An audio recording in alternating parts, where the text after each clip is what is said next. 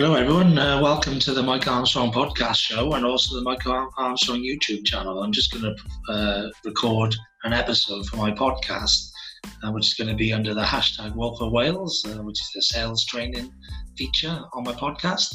And I'm going to cover open-ended questions. So when you're in sales, there's a lot of tendency for inexperienced salespeople to sort of talk a lot and ask a lot of questions, but also just to tell people about all the features and benefits of their product, and miss the opportunity to actually find out what the clients are looking for, and how you can help them.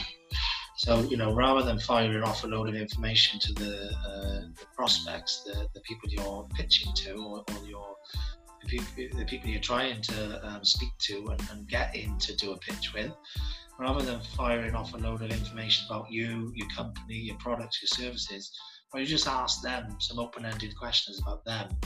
Ask them things like, how's business going at the moment? How can things improve? What areas of their business are going well, and what areas aren't going so well at the moment? How are they adapting to the situation after lockdown? If you ask people those sort of questions, open-ended questions, who, what, where, when, how, etc., then what you do is you get people to talk about themselves, their business, their situation. And often, if you ask the right questions and you lead people towards what it is you want to find out, they will tell you what it is that they like and don't like about your product, what it is they need about your product or your service or your solution, where you might be able to help them. They'll disclose all of this stuff. If you ask people enough open-ended questions, they'll get to the area of their need, if you like, or their want. They'll get to talk to you about what it is in their life or in their situation right now that they're looking for. And if obviously you can adapt your product, your service to what they're looking for, then they're more likely to want it. They're more likely to choose to buy it. So, that's called sort of solution selling rather than just sort of sales. And it's all about asking the right open-ended questions. So, if, for example, you have a product and it saves someone time, or it makes them more money, or it reduces their costs, then if you ask them how they are in their business right now, how things are going, how things are doing, you might get to some information from them that tells them how well they're doing, and that information may lead to them explaining they need to make more money, or they need to save some money, or they need to create some technology or systems to save them some time.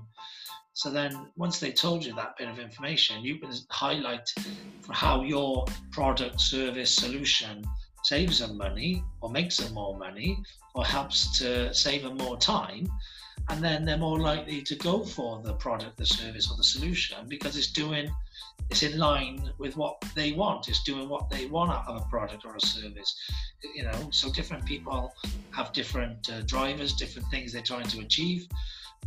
Different businesses are in different sort of processes. They're in different situations. Some businesses at the moment don't need to make more money because they've been so busy in the lockdown, but they need to improve their systems and processes to be able to keep up with the demand. Some businesses have been struggling or quiet. They need to get busier, so they need help with their sales or their marketing. They need you to demonstrate how your product, service, or solution is going to help them with that. So different businesses, different people are in different positions, different situations.